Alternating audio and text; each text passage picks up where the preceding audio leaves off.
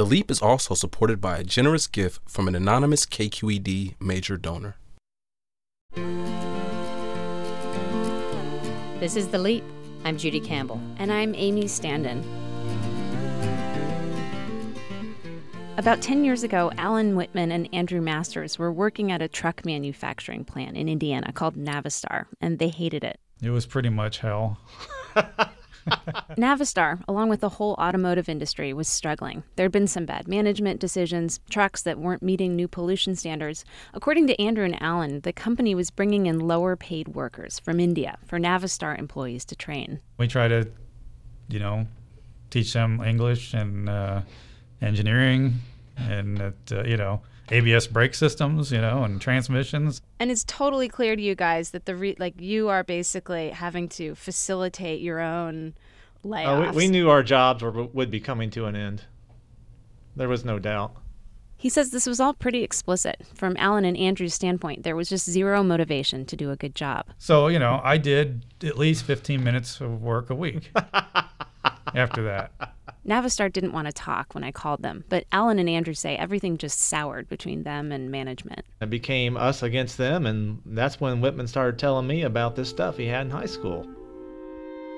Okay, so back up about 15 years. Alan's in high school in a small town in Ohio, and he's kind of a screw-up. What did your parents, what did people think, little Alan was going to do when he grew up? Probably live in a van down by the river. His main interest was pranks, specifically smell-related pranks. There was one with Lindbergh cheese, something else he called the ketchup situation. But it wasn't until he began experimenting with a chemistry set his parents gave him that he'd create his masterwork, something that would change the course of his life. Alan invented a smell. He's cagey when asked what exactly the ingredients were, but he's very comfortable describing how it smells. It smells like ass. It's a butt crack. Kind of sewer smell with a little hint of some dead animal in there. Butt crack with a hint of dead animal. I own a bottle of this stuff. It's called Liquid Ass. You can get it online. And it's important that you understand how bad this smell is. It's kind of the linchpin to this whole story. What you have to know is that it's not a fart spray. It's different. It's more visceral. So I asked Judy, she's my co-host, I asked her to come and take a smell. It's super real. Do you feel like there's a sense of shame associated with that smell?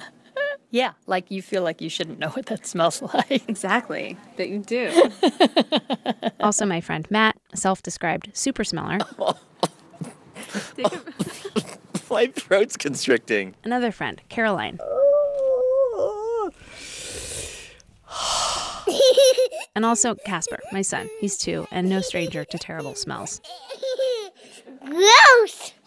Liquid Ass got its debut in Alan's high school English class. He put some liquid in a little cup and wrapped it up like a birthday present. Put the bow on the side and dropped it off by the classroom of the teacher who I did not care for at the time. The teacher tried to get some kids to take the box out to a dumpster. The kids refused. And for Alan, a light bulb went off. This wasn't just a smell. It was a weapon, a better weapon than even he realized at the time. You can't tell where it's at. I mean, you just think the sewers blew up or the crappers blew it up or whatever. You're not looking for somebody spraying a substance. You never go there, so I never got caught. Liquid Ass is like the atomic bomb of smells. It's so disproportionately powerful that it's hard to imagine a dispute that really deserves it. And yet once it exists, it's hard not to look for a place to use it. Like you find yourself shaping your foreign policy around this tool that you've invented and now can't uninvent. It changes history by virtue of simply existing. And that's sort of what happened with Alan. Welcome to the future of manufacturing. Fast forward about 15 years. The versatile, scalable, and future-ready Mahindra Vehicles Manufacturing Limited plant in Chakan, home to Mahindra Navistar trucks. The writing's pretty much on the wall at this point. Alan and Andrew are convinced they're going to lose their jobs. And that is when Alan remembers that baby food jar. I said, you know what? I have some. It's probably over 15 years old. And maybe I'll bring it in if I can get the top off. He got the top off. Alan transferred the contents to a Visine bottle. And just like that, work became a joy. And I wouldn't even have to set the alarm to go into work. I mean, because you just woke right up. You're like, Oh, I can't wait to get the hell in there and watch this. Their favorite spot was the break room. They like to call it warming the kitchen.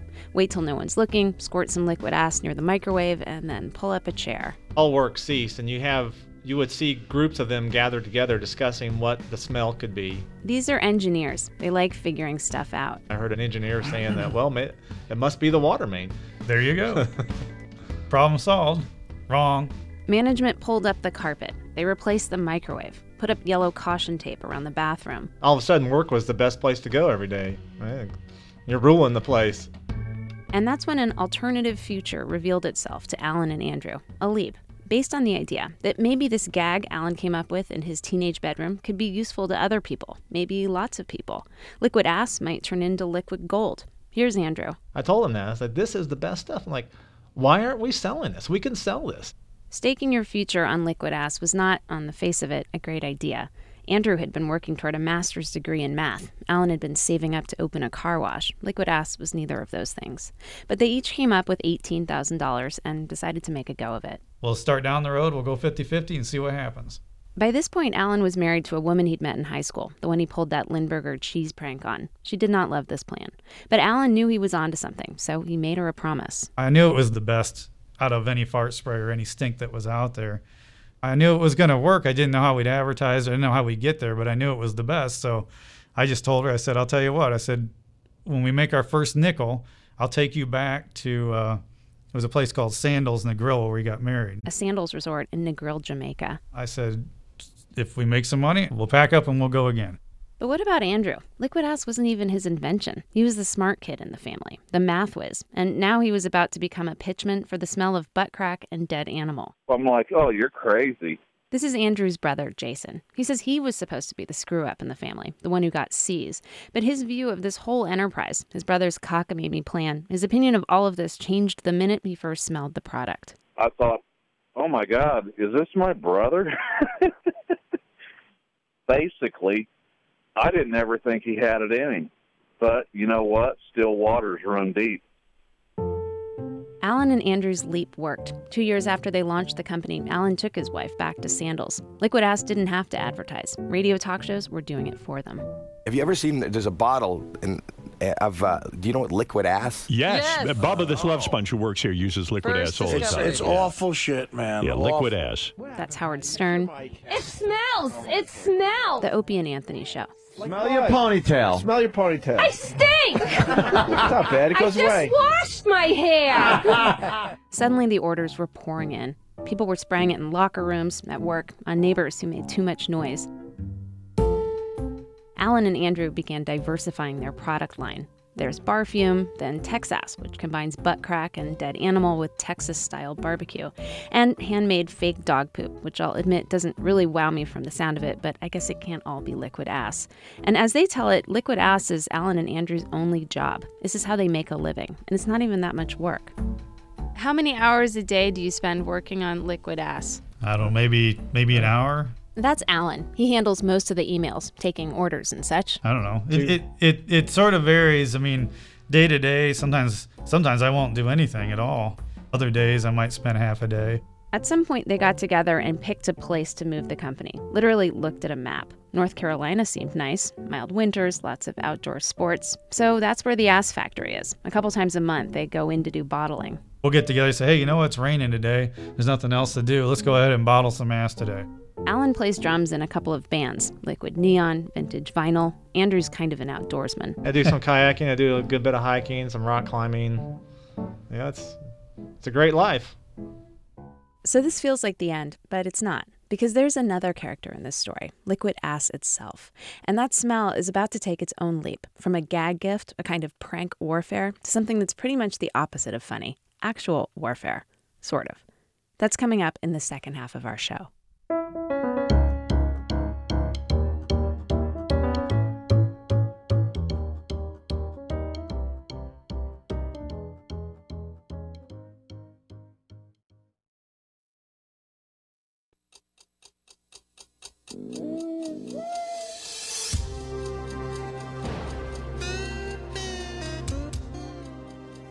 Welcome back to The Leap. This story is about the leap of a very bad smell.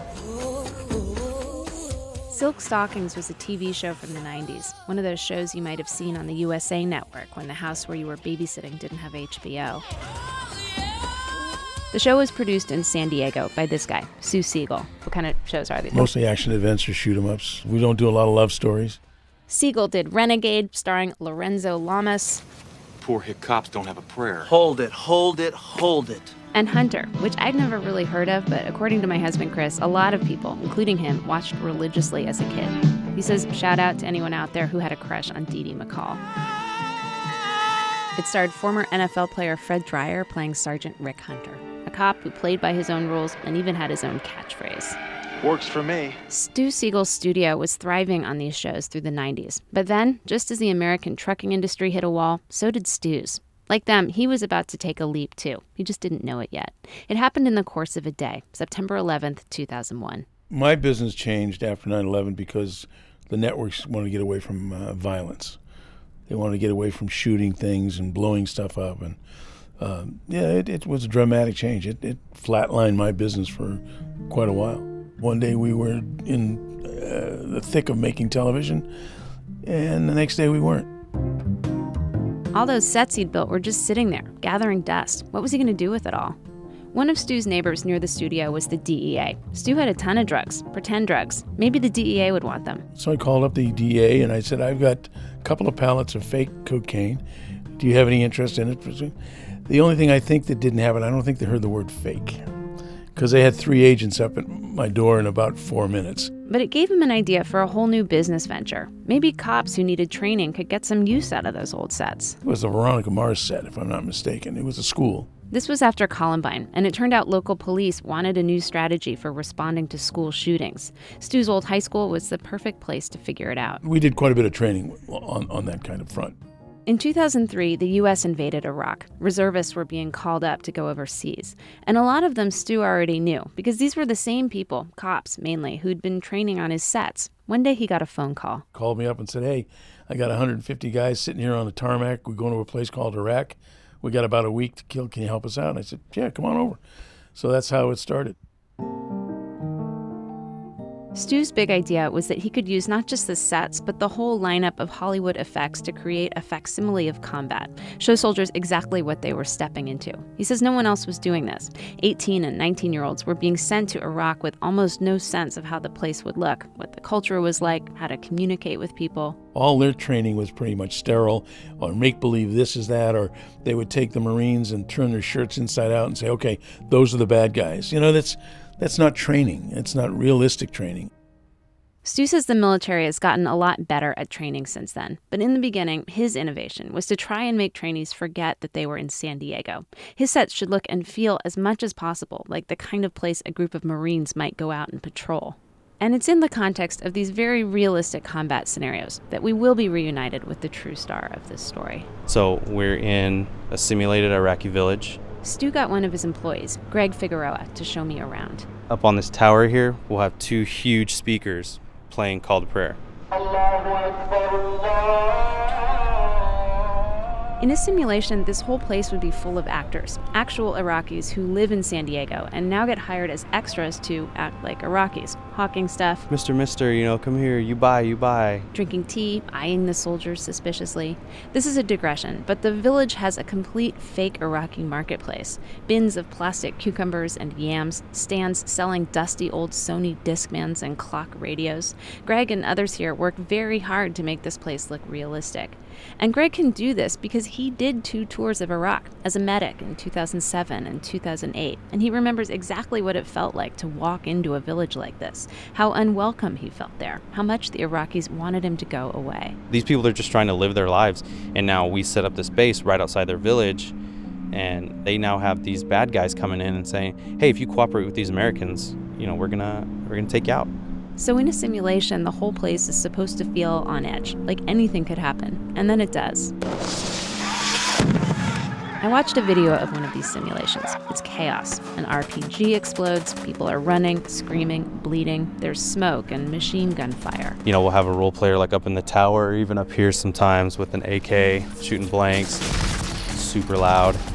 Meanwhile, sometimes they'll pipe in the sound of a scene from Saving Private Ryan. just to amp things up a bit.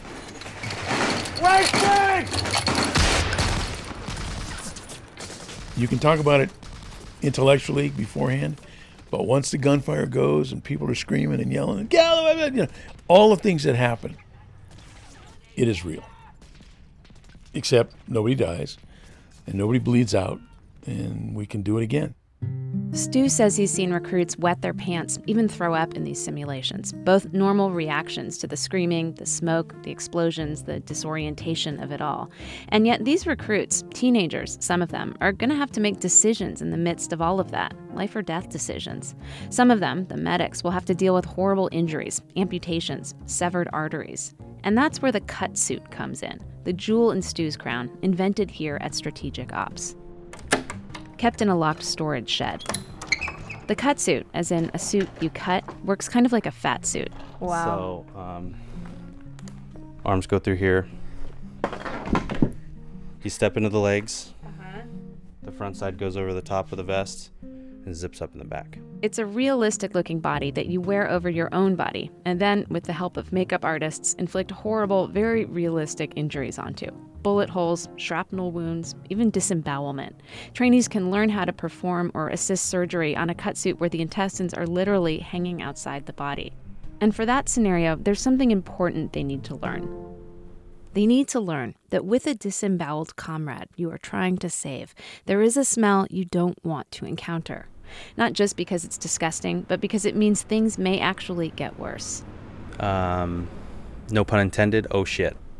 As a firefighter knows the smell of smoke, as a barista can sniff sour milk, surgeons know this smell. They fear it. Because this smell is a signal that something has gone wrong, that there's a tear in the intestine and shit is leaking into the abdominal cavity. This is a huge infection risk. People die this way. Whatever surgery you were just doing or attempting to do, you just complicated it by 10. Strategic Ops prides itself on realism, hyper-realism. They have that word trademarked.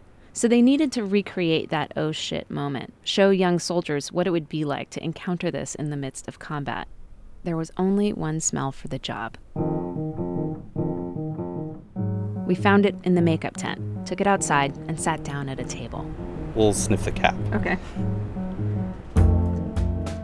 In his hand, Greg holds the concoction that Alan Whitman invented in his high school bedroom, the liquid that threw an entire division of a multinational trucking company into chaos, that made that lady on the Opie and Anthony show need to wash her ponytail. Oh, it's so bad. It's like It's so bad. so many adjectives that you could use. It's bad. Like, fecal, dried, nasty. If liquid ass were a person, I don't think it would be totally far-fetched to call this a redemption. Because to Strategic Ops, this ridiculous, disgusting prank product is also indispensable. They're one of Andrew and Alan's most loyal customers. Stu says 750,000 people have trained through Strategic Ops. Thanks to liquid ass, some of them might be better prepared to save the life of a fellow Marine as he or she screams in pain amidst exploding RPGs and machine gun fire. Stu, the silk stockings guy, when I ask him what he makes of all of this leap, get him to sort of wax philosophical, what he says is that liquid ass is all about the American dream. I think it's real smart. I think it's great, where you can make something smell that bad and sell it and make money with it and call it what it is, liquid ass. Please. We live in a great country. You can get anything that does anything and smells like anything, I suppose, No limits. No limits. It's all about entrepreneurial Americanism. Remember Jason Masters, Andrew's brother, the one who was so happy to see his math whiz brother finally do something a little less conventional? This guy. Still waters run deep. It sounds at first like he's agreeing with Stu, that liquid ass is an American dream story for him too, in the sense that one madcap idea can make someone rich. But with Jason, liquid ass represents a different kind of American dream, a dream that takes us back to this product's humble prankster roots. And that's the dream of one lone man taking on an unjust system. Well, you got to make your own way in this frickin' country, because you know what? The bottom line is they won't take care of you. You need to take care of yourself. Jason used to work at the Ford plant, and then one day, after 16 years, he got laid off. I worked with 3,400 other people that got screwed just like I did. When Jason got laid off, he lost everything, his entire pension, a future he had counted on. There was nothing he could do about it. Well, almost nothing. There was that little plastic bottle that his brother had sent him. I took it up to Ford, and I sprayed it around, and I had a good time with it. No one got hurt. Things just smelled really bad for a while. You got to do what you got to do. No sense in going out without a fight.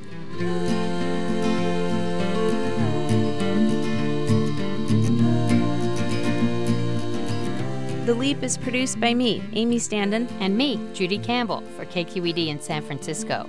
Our team includes Jason Black, Annie Brown, Cecilia Lay, Susie Oki, Matt Williams, and Joanne Wallace. Eli Horowitz helped edit this story. The scoring is by Seth Samuel, with additional music from Nicholas Naity and Nathan Campbell. And by the way, this is our first episode. We're going to be releasing a new one every 2 weeks for the next few months. You can find them on iTunes and on Stitcher. And especially because we are so new, we would love it if you'd subscribe. The more of you that subscribe, the more likely it is we'll be able to make more episodes after this first season finishes up. Also, we really want to hear from you, which is why we set up a phone line. It's 415-553-8422. Call us and tell us about your leap or the leap of someone you know. Call and leave a message. We'd love to hear your voice. That's The Leap. Thanks so much for listening.